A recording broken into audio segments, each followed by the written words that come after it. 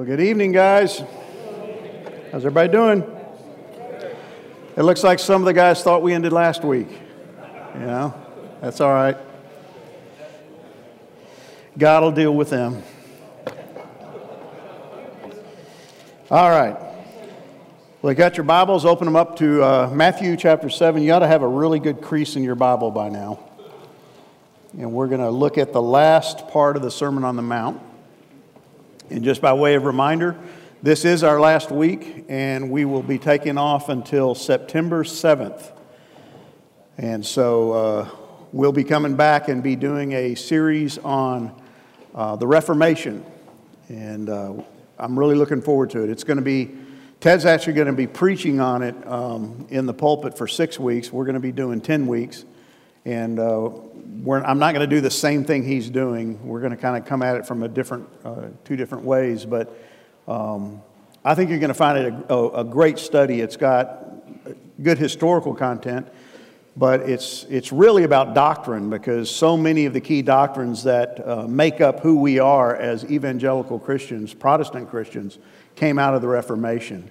And there's a lot of similarities to what we see going on even now in our culture, just some of the things happening with the gospel and how the gospel is getting diluted. And I feel like it's almost a time for a second Reformation, a going back to some of the deep truths that came out of the first Reformation that have kind of been diluted again. So anyway, it's going to be a great study. We'll start back up in September, that first week. We'll send out emails to remind you and get you to register and all that, but just be praying about it.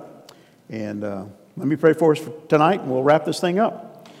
Well, Father, we thank you for this privilege to come and study your word together. Thank you for this facility that we can come into. It's air-conditioned, it's comfortable, and Father, that we have freedom in this country to study your word without any kind of threat to our lives, and that's not the case all around the world. Lord, I pray tonight as we wrap up the Sermon on the Mount that it would not be a completion of something, a finish of something, but really just the beginning of us taking what we've heard, what we've learned, the words of Jesus, and continually applying to our lives over the days, the weeks, and the months ahead. That, Father, we truly would live the kingdom lifestyle that you've called us to.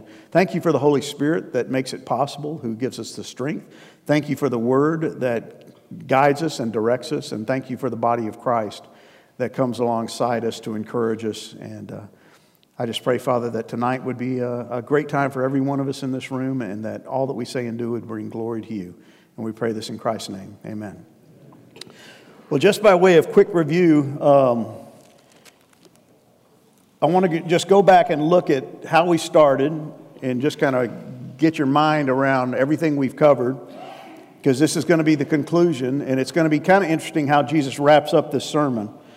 But you remember in chapter 5, the Sermon on the Mount began with Jesus talking about the Beatitudes, blessed are, blessed are, blessed are, and I kind of made the point and tried to drive home the point that I believe the best way to translate that word blessed is approved by God. His whole premise throughout this message, and really throughout the book of Matthew, is to establish the kingdom of God on earth. That you remember John the Baptist and then Jesus came along, and they both said the same thing: repent, for the kingdom of heaven is at hand. The kingdom is at hand. It's here. It's come in the form of the King, Jesus Christ. And so he began to teach and preach and do miracles and proofs of the evidence of who he was, the Son of God. And these Beatitudes are basically setting the stage for what it's like to be a member of the kingdom of God, to be approved by God. And keep in mind, like we said every week, the people in the audience are Jews.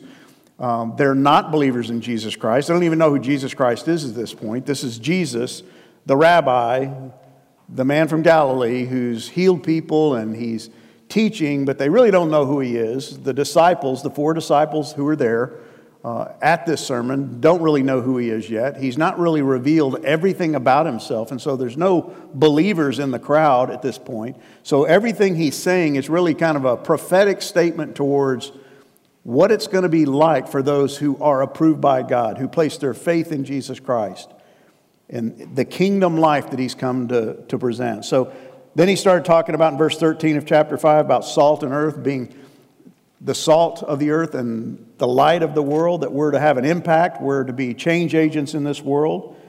He talked about the law. He came to fulfill the law. He didn't come to abolish it. He didn't come to rewrite a new law. He is the fulfillment of the law. He's the fulfillment of all that the prophets said in the Old Testament.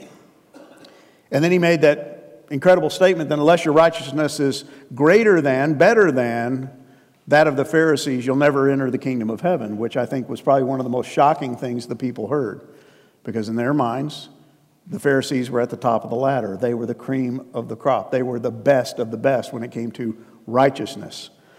But he makes it really clear that he's come to bring a different kind of righteousness, not man-made, self-produced righteousness, a righteousness that's lived out for others to see, to get a pat on the back, to make yourself look good, but a righteousness that comes not from you, but from outside of you. As Martin Luther said, it's an alien righteousness.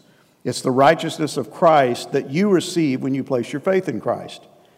And that's why he spent so much time talking about, you have heard it said. You know, you've heard it said that it's wrong to commit adultery. And he goes, but I say it's wrong to look at a woman with lust in your heart because you've already committed adultery. And his whole premise there, his whole idea was taking the misconceptions that the Pharisees and religious leaders had laid on the people. It was their interpretation or misinterpretation of the law, and Jesus is trying to straighten it out. That this is what God really expects, a change of heart. It's not all about just your lust, it's your idea that you're not pure. You're not pure. You have an anger problem. You don't know how to love because you can't love. And the only way that's going to change is if you get a new righteousness that comes from outside of you. So he talked about a lot of things. He talked about loving your enemies, chapter 6, giving, practicing your righteousness, not for others to see, but because it flows out of you. It comes from somewhere outside of you. He gave us the Lord's Prayer. He talked about fasting, laying up treasures in heaven, not here on earth, not being anxious about your life. And then last week we talked about this idea of judgmentalism, not judging others, not looking down your nose at others, not because they're in sin, but because you just don't like them. You don't like the way they live, and you're trying to find fault in them to make you feel better about yourself. And he says, don't do it. So he's moved all this way. And then last week we ended with this passage about the narrow gate. And he's left us last week. Remember, this is all one sermon. They're all getting it in one fell swoop, and it probably took him 7 to 10 minutes to preach the whole thing. But he ends it with this idea that the kingdom life, and they all want the kingdom life because they're looking for a kingdom. They're looking for a king. They're looking for a Messiah. But he says this kingdom life is not going to be really popular. It's not going to be easy. And it's going to be highly restrictive. And again, if you're in the mindset of a Jewish individual standing on that hillside listening to him say this, they already think they're in the kingdom. They are the kingdom in their minds. They're the chosen people of God. And he's saying, guess what? It's restrictive. Not everybody gets in. There's the narrow gate and there's the wide gate. There's the easy path and the hard path. And they're going, well, wait a minute. We're already on the path. We're in the kingdom. We're God's chosen people. But he comes to let them know that, no, the kingdom's something completely different than what you think. So he ends with these verses. Enter by the narrow gate, for the gate is wide and the way is easy that leads to destruction, and those who enter by it are many. For the gate is narrow and the way is hard that leads to what? To life. What kind of life? I think both abundant life here and now, but also eternal life to come. And those who find it are few. Once again, if you're a Jew standing on the hillside listening to this rabbi speak, you are struck by that. What do you mean are few? Does he mean there's just not that many Jews compared to the rest of the world? Because they think all the Jews are getting in. See, he's bringing something new, something different, something revolutionary. And he's telling them that this way is going to be different. It's going to be difficult. It's going to be hard. Not to get saved. That's not what he's saying. But once you are saved, it's pretty hard. And if you are in Christ and you've been in Christ for very long, you would probably agree with that statement that being a Christian is not the easiest thing in the world. Being a shallow Christian, an uncommitted Christian, is really easy. And there's millions of people pulling that off.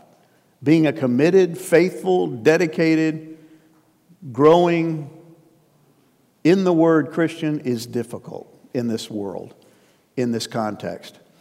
And I think these last verses, and I want to read them because I think they're going to set up this idea that other people are going to show up. And they're going to preach something different than what Jesus is preaching. And he's going to talk about false prophets. He's going to even talk about false professions, people who say, I'm following Christ. And he's trying to get them to understand that there's going to be, in the days ahead, especially when he dies and he ascends back up into heaven, there are going to be people show up who are going to paint a different picture of the gospel. And it's still happening today. So look at verse 15, and let's just read through these remaining verses to kind of get a handle on where he's going with the ending of this message. He says, beware of false prophets who come to you in sheep's clothing, but inwardly are ravenous wolves. You will recognize them by their fruits. Are grapes gathered from thorn bushes or figs from thistles? So every healthy tree bears good fruit, but the diseased tree bears bad fruit. A healthy tree cannot bear bad fruit, nor can a diseased tree bear good fruit. Every tree that does not bear good fruit is cut down and thrown into the fire. Thus you will recognize them by their fruits. Not everyone who says to me, Lord, Lord, will enter the kingdom of heaven, but the one who does the will of my Father who is in heaven. On that day, many will say to me, Lord, Lord, did we not prophesy in your name and cast out demons in your name and do mighty works in your name? And then I will declare to them, I never knew you. Depart from me, you workers of lawlessness. Wouldn't you love to hear God say that to you? You get to heaven and he goes, I don't even know you. Get out of here. Just a thought, something to think about. Everyone then who hears these words of mine and does them will be like a wise man who built his house on the rock. And the rain fell, and the floods came, and the winds blew and beat on that house, but it did not fall because it had been founded on the rock. And everyone who hears these words of mine and does not do them will be like a foolish man who built his house on the sand, and the rain fell, and the floods came, and the winds blew and beat against that house, and it fell, and great was the fall of it. And when Jesus finished these sayings, the crowds were astonished at his teaching, for he was teaching them as one who had authority and not as their scribes. So, interesting way to end this passage, this message. Typically in a sermon, you want to kind of end on a high note. You want to encourage people as they walk out the door. It doesn't sound like Jesus is that interested in encouraging. He's really trying to get them to understand the reality of the kingdom and what's about to happen in the not too distant future. So this idea that there are going to be those who come, who promote a different way, who try to get you to take a different path. It seems like it's the right path. It seems like it's the right way, but he's warning you, be careful. So he says, beware of false prophets who come to you in sheep's clothing, but inwardly are ravenous wolves. Now, again, keep in mind when he says this, if you're sitting in the audience, you're going to think certain things. Just like we hear those words and certain things come into our mind, maybe certain people, certain individuals, certain circumstances in our own life. But they're sitting there going, beware of false prophets. I wonder who he's talking about. Who are they? They may even be looking around going, I wonder if it's him. And I think probably, some of them may have even looked at the scribes, at the Pharisees, wondering, well, they're the leaders. I wonder if they're the false prophets. But he's saying, beware of these people. They're going to come. They're already here. They're in your midst. And false prophets in the Old Testament, in the New Testament when Jesus is speaking, and now in our day and age, false prophets are those who claim to speak for God. It's that simple. A prophet was a person who claimed to speak for God. Now we have true prophets, Jeremiah, Isaiah, Ezekiel, who were commissioned by God, chosen by God, and given the words of God to speak.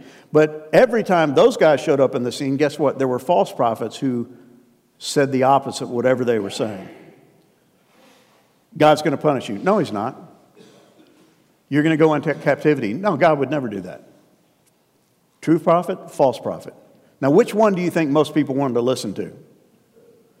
The false prophet, right? Because they're always saying, no, you're the apple of God's eye. You're his children. He would never do that to you. And people would flock to hear these guys. And Jesus is saying, in this context, in this day, false prophets are going to come just like they've always come. And the word is pseudoprophetes in the Greek. It just literally means false prophet. And it comes from this Greek word, lying, deceitful, or false. So he's basically saying there's going to be people show up claiming to know the right way, and they're going to be liars. They're going to be false, and they're going to deceive you. And guys, I think this is really important in our day and age because I think false prophets are all over the place right now within the context of the church. And they're on TV, they're publishing books, they're holding seminars, and we have got to be careful. Because it's interesting that Jesus says, beware. It's a warning. These people are imposters, they're posers, they're fakers, they're dangerous. And we are not to tolerate them. We're to look for them and we're to deal with them. And if nothing else, we're to give them the stiff arm. I'm not reading your crap. I'm not going to your church. I'm not attending your seminar. No matter how many lives you claim have been changed, because you are not speaking truth. Now, how do we know that? Because they don't teach and preach this book.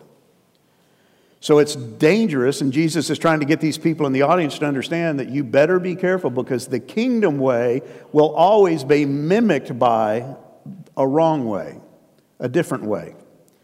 So it basically says, watch out. And the disciples picked up on this, the apostles, and Paul being an apostle, he picked up on it, and he said to Timothy, a time is coming when people will no longer listen to sound and wholesome teaching. They will follow their own desires and will look for teachers who will tell them whatever their itching ears long to hear. That is a verse that is so apropos for today. And how does it show up? It's the individual who stands up and says, God wants you to have your best life now. I'm going to throw a couple of people under the bus, okay? Just because I like to do it. No. Because I do want to put a face to this, and I don't do this in a hateful way, and I'll probably get an email from somebody, but I hope you guys have the capacity to spot falsehood when you see it, but I'm of the opinion, I'm of the belief that a Joel Osteen is a false prophet. And if you listen to him, if you watch him, and I can't, because I want to reach through the tube and strangle him. Because what he says is not from this book. Now, he'll stand up at every sermon, and he has that little pithy little deal he does where he holds up his Bible and he says, this is the Word of God, and he's got this little thing he goes through, and everybody recites it with him, and then he promptly puts it on the podium, and he never opens it again. He is a false prophet. He is preaching falsehood. He is preaching prosperity. Anybody who will stand up and say, what God wants for you is the best parking space at the mall, I want to slap.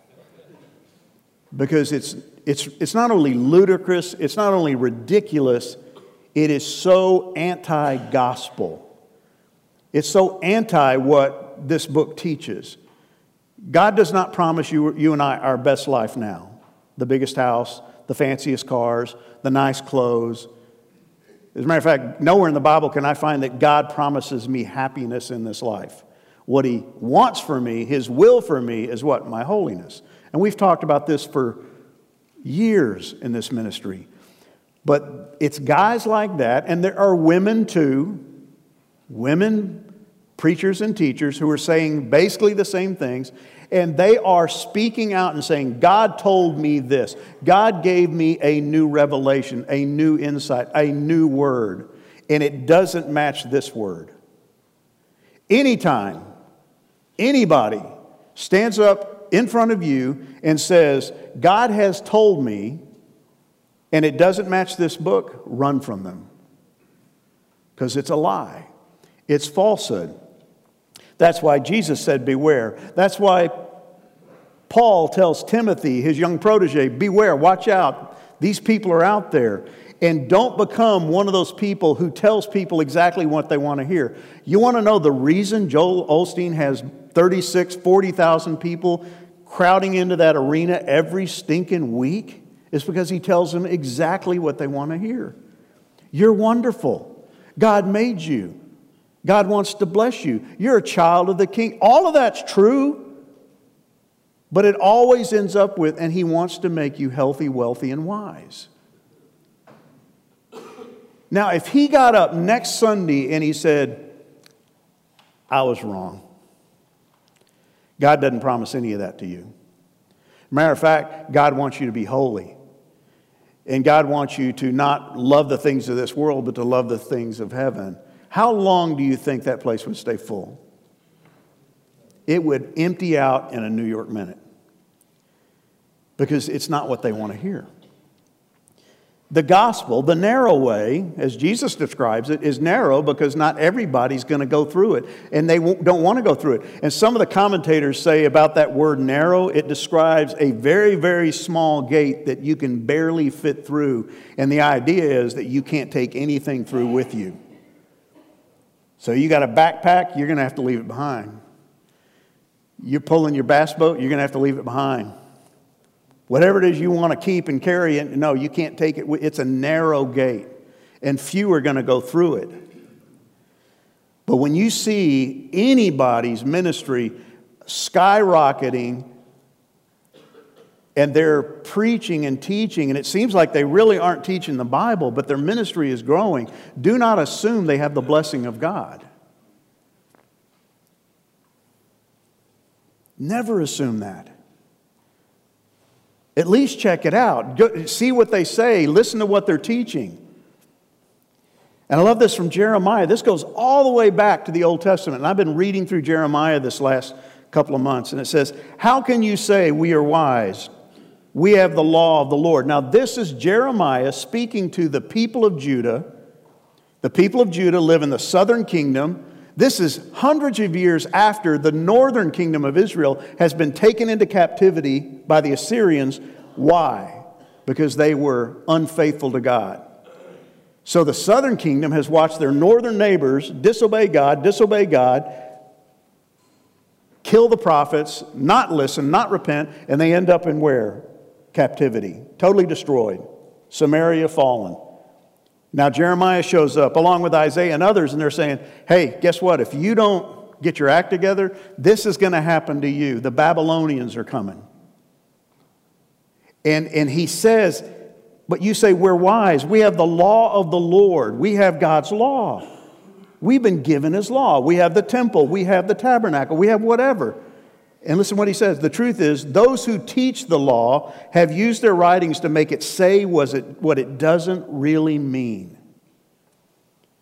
Remember what Jesus said earlier in the sermon? You have heard it said. And everything he said was not what the law said. It's what the prophets or the Pharisees said it said. And in his day, just like it was in Jeremiah's day, you had religious leaders misinterpreting the law of God and saying, this is what it means. And God goes, no, that's not what it means. And when you have people taking this book and saying, that's not what it really says, let me tell you what it says. And they refute over 2,000 years of orthodox teaching and preaching and interpretation.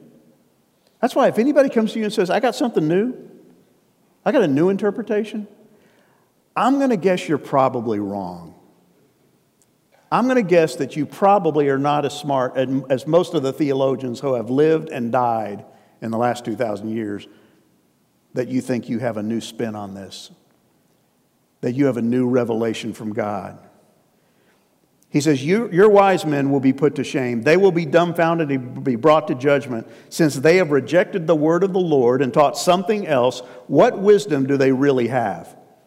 And see, what Jeremiah is telling them is, hey, all your wise teachers and preachers and prophets who think they know the meaning of God's law and have misinterpreted it, guess what? They're going to go into captivity just like everybody else.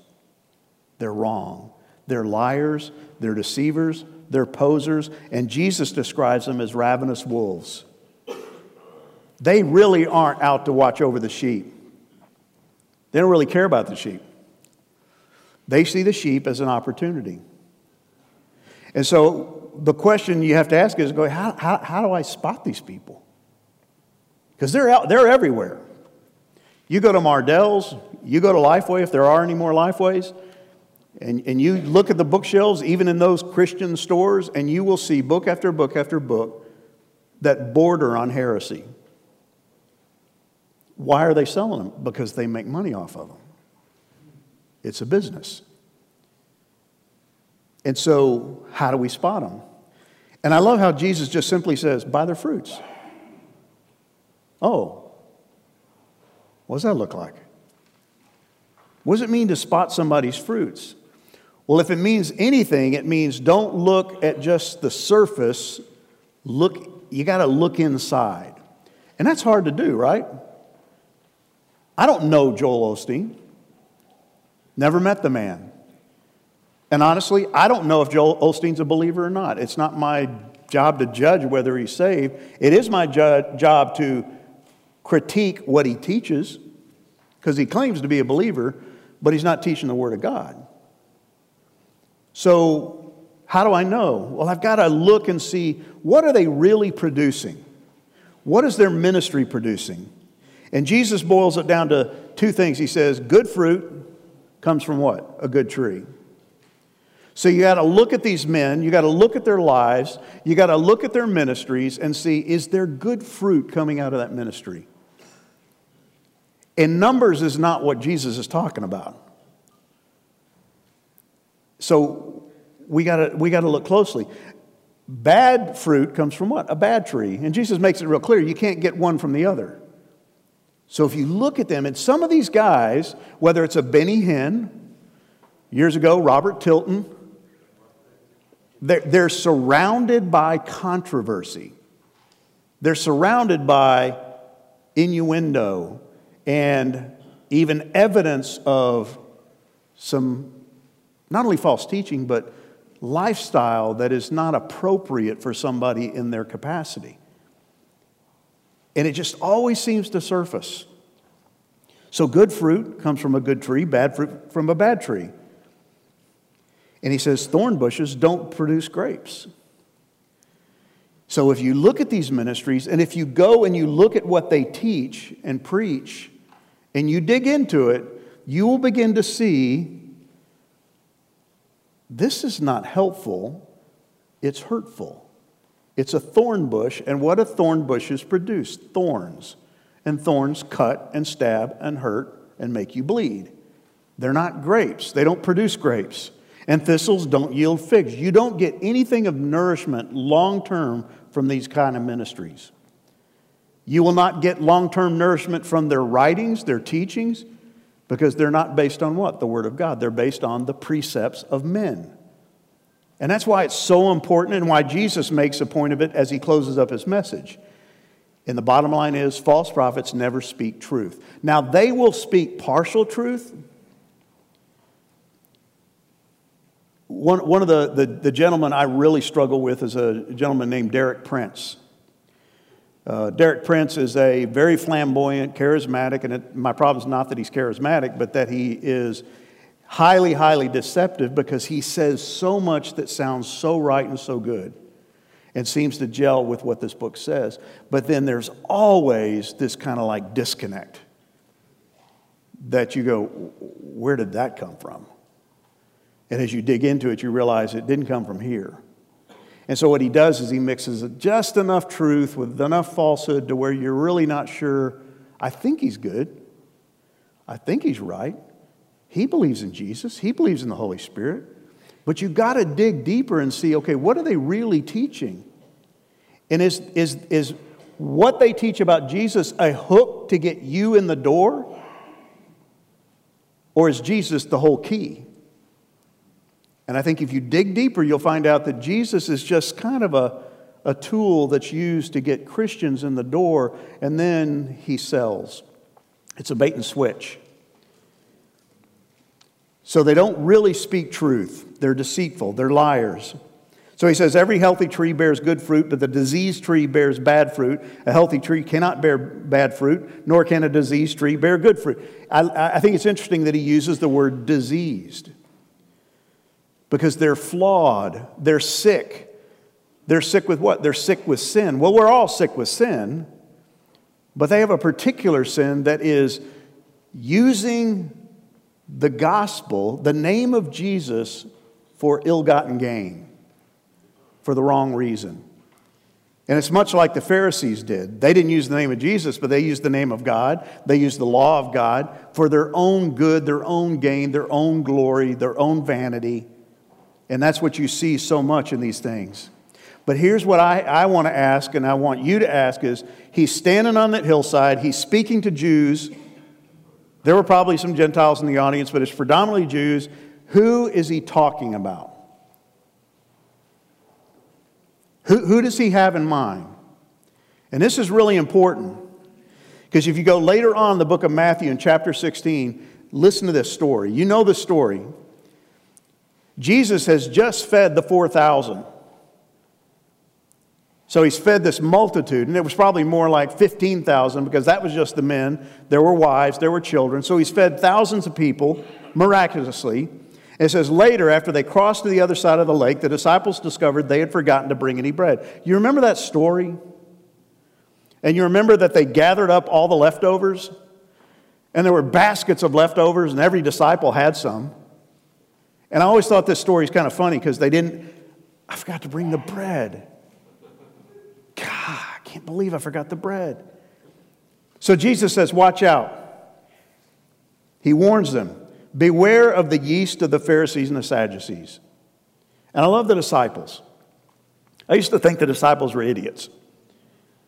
And then I realized I am one. I'm just like the disciples. I don't always get it. And so he says, beware of the yeast of the Pharisees and the Sadducees. And here's their response. At this, they began to argue with each other because they hadn't brought any bread. So they hear the word yeast, and they think bread.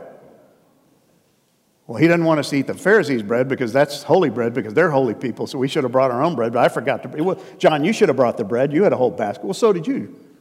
Peter, why didn't you bring yours, you big mouth? And they start arguing. And Jesus knows what they're saying, so he said, you've got so little faith. It's almost like Jesus said, you guys are so clueless. Why are you arguing with each other about having no bread? Don't you understand even yet? Do you not remember the 5 loaves for the 5,000 and how many baskets you gathered? 12 baskets full of bread? Don't you remember? I'm not talking about bread here. If I need bread, I can make bread. I can manufacture bread. Bread's not our problem, and bread's not what I'm talking about. He says, do you remember the 4,000 I fed with 7 loaves and the large baskets of leftovers you picked up? Why can't you understand that I'm not talking about bread? He's like a chapped parent. When are you going to wake up and listen to what I'm saying? So again, I say to you, beware of the yeast of the Pharisees and the Sadducees. Do you hear what I'm saying? Do you get what I'm talking about? Then, at last, they understood that he wasn't speaking about the yeast in bread, but about the deceptive teaching of the Pharisees and the Sadducees.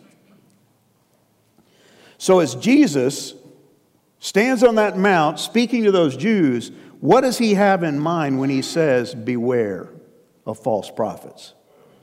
I think he's talking directly at the Pharisees, the scribes, the Sadducees, all those religious leaders who he knew were not only false prophets then, they were going to be false prophets in the future after his death, burial, and resurrection, trying to lead people away from that narrow gate and that difficult path. In chapter 15, verse 9, he says, they, the Pharisees and the scribes, teach man-made ideas as commands from God. Doesn't that sound just like Jeremiah? They're teaching man-made ideas. That's how you spot a false prophet. It's man-made ideas, and it does not gel with this book. And most of the time, they're going to take verses out of context, and they're going to make this book say what they want it to say, and they'll say, well, it obviously said God wants to bless you, and the way He wants to bless you is He wants you to be healthy, wealthy, and whole. Okay, but you're lifting out of context. Let's look at the whole book. Let's look at the whole story. Let's see what He really says. They're man-made ideas. They're not God's ideas. And they are coming from diseased people who can't tell the truth. So I want to give you a contemporary example of this. And this is going to seem, and I'm not going to give you this guy's name. You wouldn't know him if you, anyway. But I got an email from a guy who comes to Band of Brothers last week, and he said, hey, I've been watching this guy and reading this guy online. He's got a blog, and I like him. He seems to be pretty good, but I'm just wondering what you think. I said, okay, give me the link. So I go to his website, and I start to read. And it's really kind of interesting because he calls himself a minister of the gospel of Jesus Christ. And the blog that he sent me was basically him ranting against the church, the organized church. And the whole blog's purpose, and it was kind of disjointed and hard to read, but the whole purpose seemed to be that the church should not exist in the form that it exists. We should not have buildings. We should not have pastors. We should not be organized like this. And he just went on and on about it. Various passages pulled out of context. And here's what he said.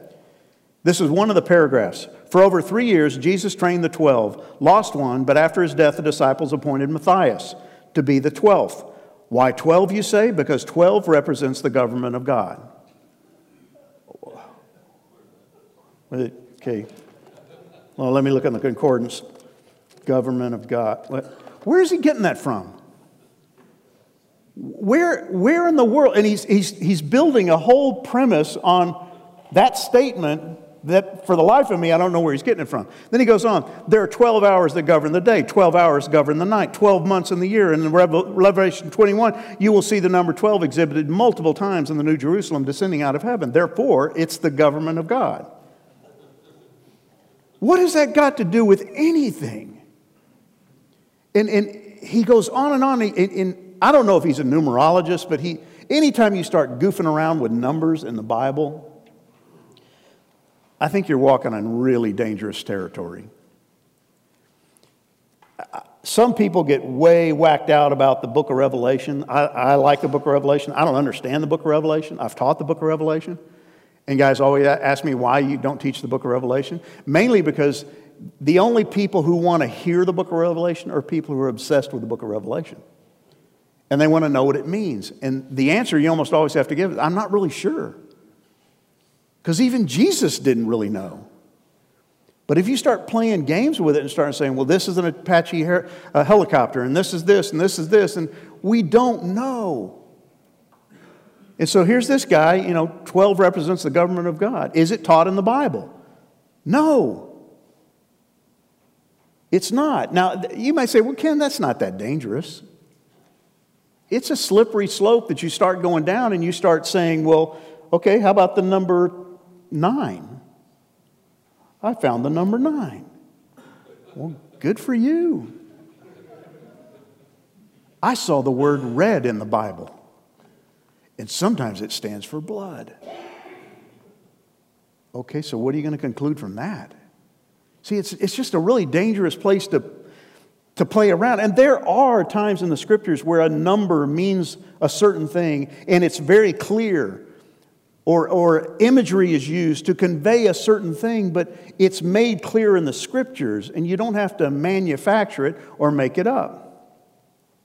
I think a simple test is, if you read something in a book or you hear a message, did Jesus himself or the disciples, the apostles, ever teach that same thing? No? Okay, then where are you getting it from? See, studying the Reformation, what's really interesting in studying the Reformation is we always think you had the Catholics and then you got the Protestants. Protestants broke away, they had a conflict, and you ended up with two basically branches of Christianity.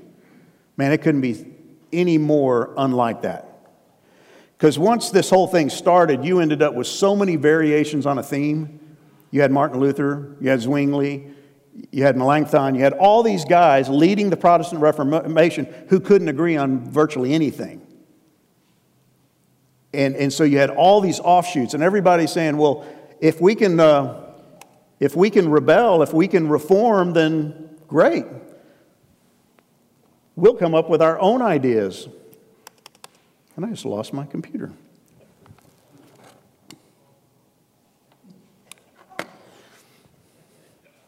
What are you laughing about? It's just going to take me twice as long to teach this lesson, okay?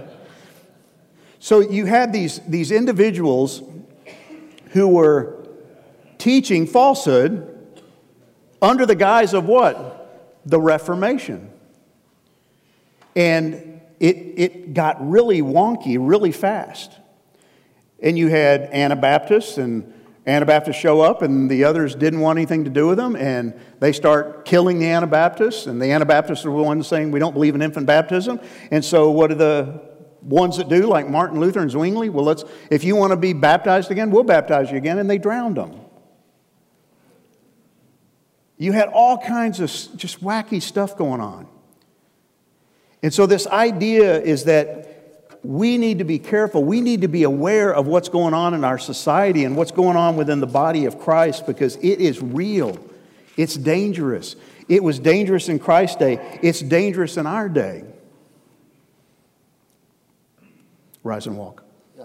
I think it's Yeah, I don't know what happened. power plug or something. Yeah, okay. We'll work it out. So, how do you spot them? You spot them from their fruit. What they teach. Does it gel with Scripture? Is it accurate? Does it go along with what Jesus taught, the apostles taught? Does it gel with the teachings of Paul? And if it doesn't, you need to avoid it. You need to run from it, because it's dangerous. And it's interesting that Jesus moves on, and he's been talking about what? False prophets. Beware of false prophets. And then he says, every tree, verse 19, that does not bear good fruit is cut down and thrown into the fire. Well, that'll get your attention, right? You're sitting in the ground going, ooh, wait a minute. You're going to get thrown into the fire. I think that's really Jesus saying that there is a day coming when everybody's fruit's going to get judged. And where, if you can't spot it here, there's a day coming when their fruit will definitely be spotted, and Jesus Christ and God the Father will expose it. And he says, it's going to get burned up. And then you'll recognize them by their fruit. You'll see that what they taught was wrong. It was false. It was inaccurate. It was deception. And then he moves in verse 21. He says, not everyone who says to me, Lord, Lord, will enter the kingdom of heaven. This moves into a whole new thing. This is talking about pseudo-professors. And I don't mean like seminary professors or college professors, but professors professing Christ. And this gets really close to home, because you can say, well, I'm not a false prophet. I don't have anything to worry about. But he says, not everyone who says to me, Lord, Lord, will enter the kingdom of heaven. And that word Lord, Lord, those two words put together is a sign of deity. That he's Lord and Master. He's claiming deity himself. I'm God. He says, but the one who does the will of my Father who is in heaven, on that day many will say to me, Lord, Lord, did we not prophesy in your name, cast out demons in your name, do mighty works in your name? See, he's moving into a whole new thing here. And he's talking about people who will claim to know Christ. And here's the reality, guys. In our church, Christ Chapel, and churches all around this city, we have people claiming to know Christ. And he's basically saying there's a day coming when they will stand before the Lord and they will say, Lord, Lord, didn't we? We did these great things. And you notice he says three things. We prophesied. We cast out demons. We did mighty works. How? In your name. And what's his response? I never knew you. I don't know anything about you. Yeah, but we did this and we did this and we did this. And he goes, no, you're doing the wrong works. And it's not that those things are bad, but it's interesting that he refers to something else. He refers to, in John 6:27, he says, "Do not work for the food that perishes, but for the food that endures to eternal life, which the Son of Man will give to you." Jesus had a different idea of what work was. And I don't mean hard work. I think Jesus was a hard worker. But the work that he's looking for, the deeds he's looking for, is different than what they're looking for. Hey, we prophesied. We cast out demons. We did incredible things. And he goes, I don't even know you. And in John 6:28 and 29, they say, what must we do to be doing the works of God? And Jesus says to them, this is the work of God, that you believe in him whom he has sent. So these people at the end of the age, when they all stand before him and they say, Lord, Lord, didn't we? He's going to go, it doesn't really matter what you did, it's who you knew. And I don't know you, because you don't know me. And if you don't know me, you don't know him, my Father. This has everything to do with people who are professing faith, but who don't really know Jesus. And they're in our church. You know, as part of our church's membership process, if you want to join our church, the only requirement is that you are able to profess faith in Christ. And when I was on the elder board, it got really interesting at times, because the elders interview these people coming in. And you'd have people, you'd say, well, tell me how you came to know Christ. Well, I was born in the church. You weren't literally born in the church, right? No, I was raised in the church. Well, tell me how you came to know Christ. What? I've always known Christ. Okay. How did you come into a relationship with Christ? Well, we always went to church. And you come at it from 18 different angles. You know, you're like throwing them softballs. How did you accept Christ as your Savior? Well, I don't know that I ever did. He's just always, he's always been there. He's always been there for me. And I'm not saying those people aren't saved, but it's kind of interesting that they can't articulate a saving relationship with Christ, that he died on the cross for my sins, that I was a sinner and I couldn't save myself. And my fear is, in some of those cases, they're going to stand before the Lord someday, and he's going to say, all right, who are you? Oh, Lord, I grew up in the church. Great. Lord, I went to Sunday school every week. Lord, I went to Band of Brothers. Lord, I did this, I did that. I served on the mission board. I did this. I gave, I tithed. Lord. And he's going to go, I don't know you, because you never really came to know me. It was all about your works. It was all about the stuff that you did. And when I was blogging through the Vessels of Clay, or Sermon on the Mount, here's what I wrote about that idea. There have been and always will be those who claim to be followers of Christ, but who are really nothing more than false professors. Their spirituality is not what saves them. Their use of Jesus' name and regular attendance in church do not bring them approval with God.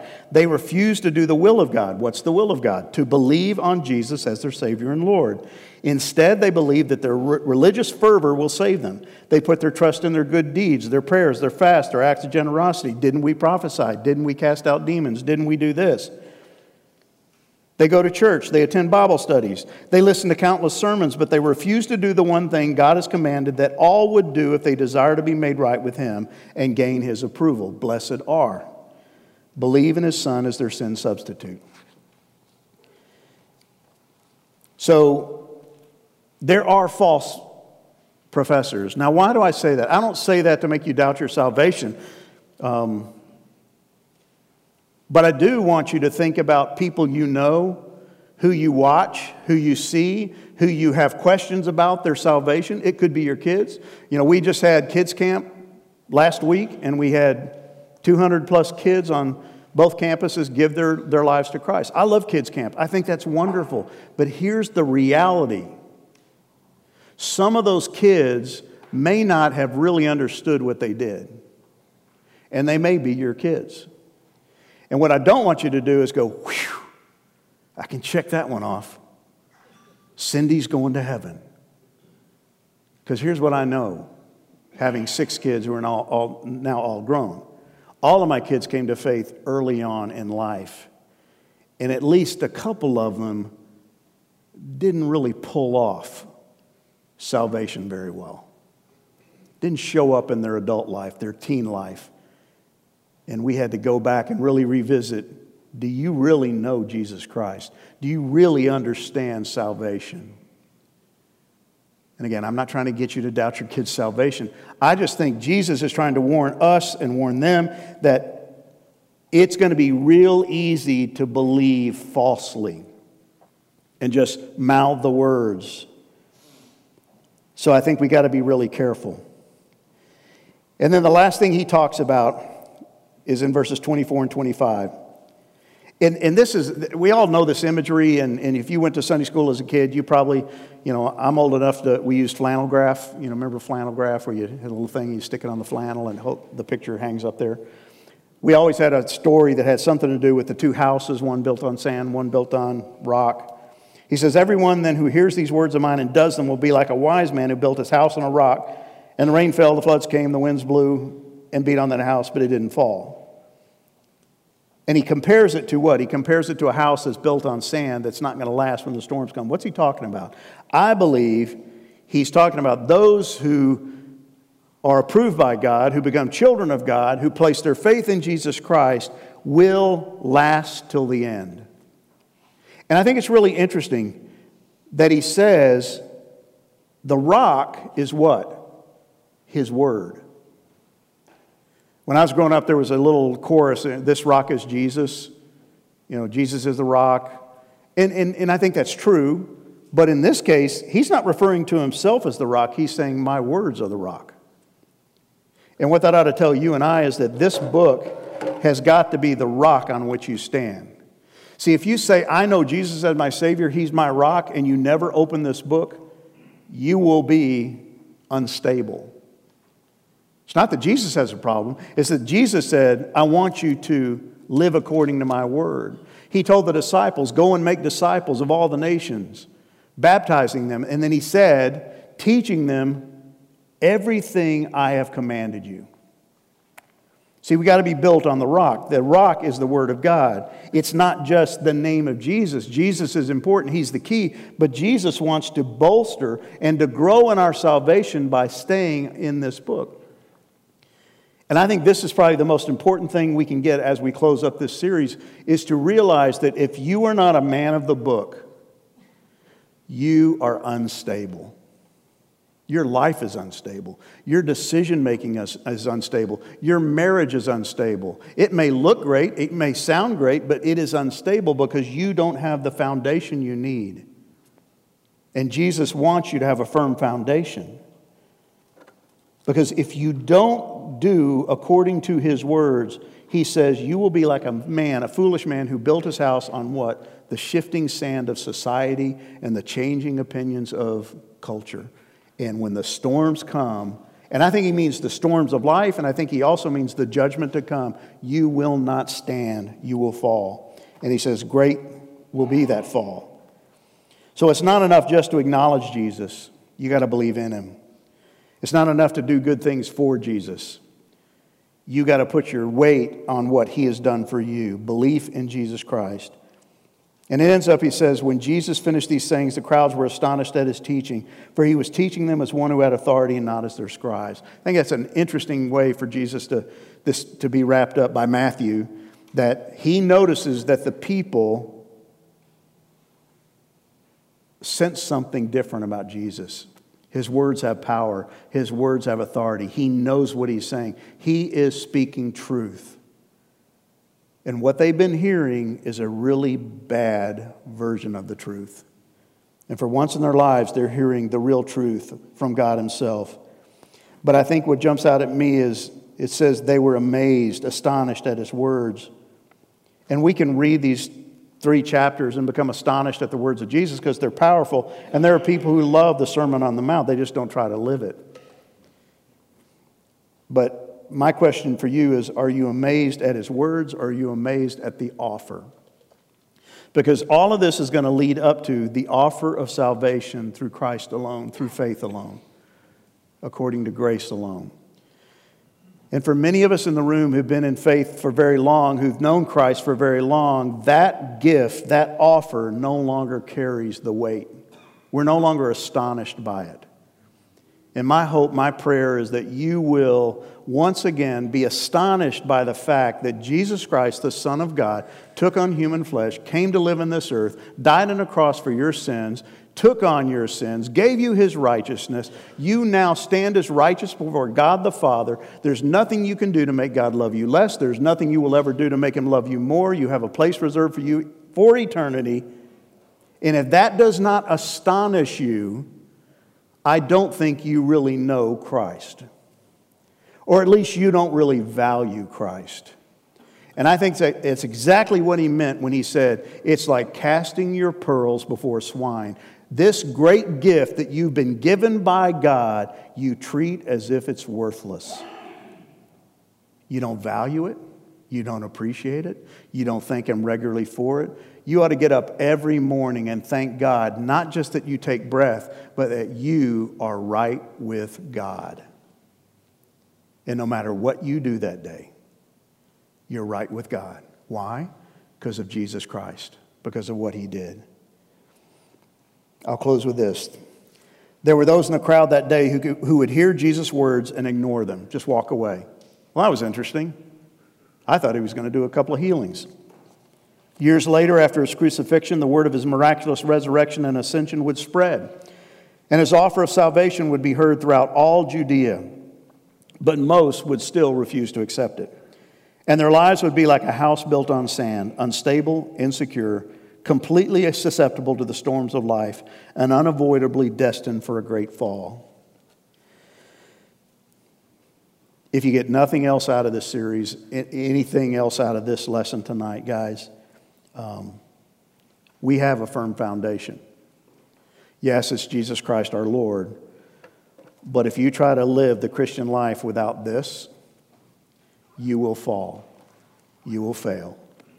I'm not telling you you're going to lose your salvation, but you will not enjoy the abundant life. You will not enjoy peace, contentment, joy, purpose, fulfillment, satisfaction. That's why He said, don't put your treasure here on earth. Don't suck up all the stuff the world offers because it will never deliver. Put your hope and trust in Him. But if you're not in this book, and I want to challenge you, I get guys all the time that come up to me when we end a series like this, and they'll say, what am I going to do for the next month and a half?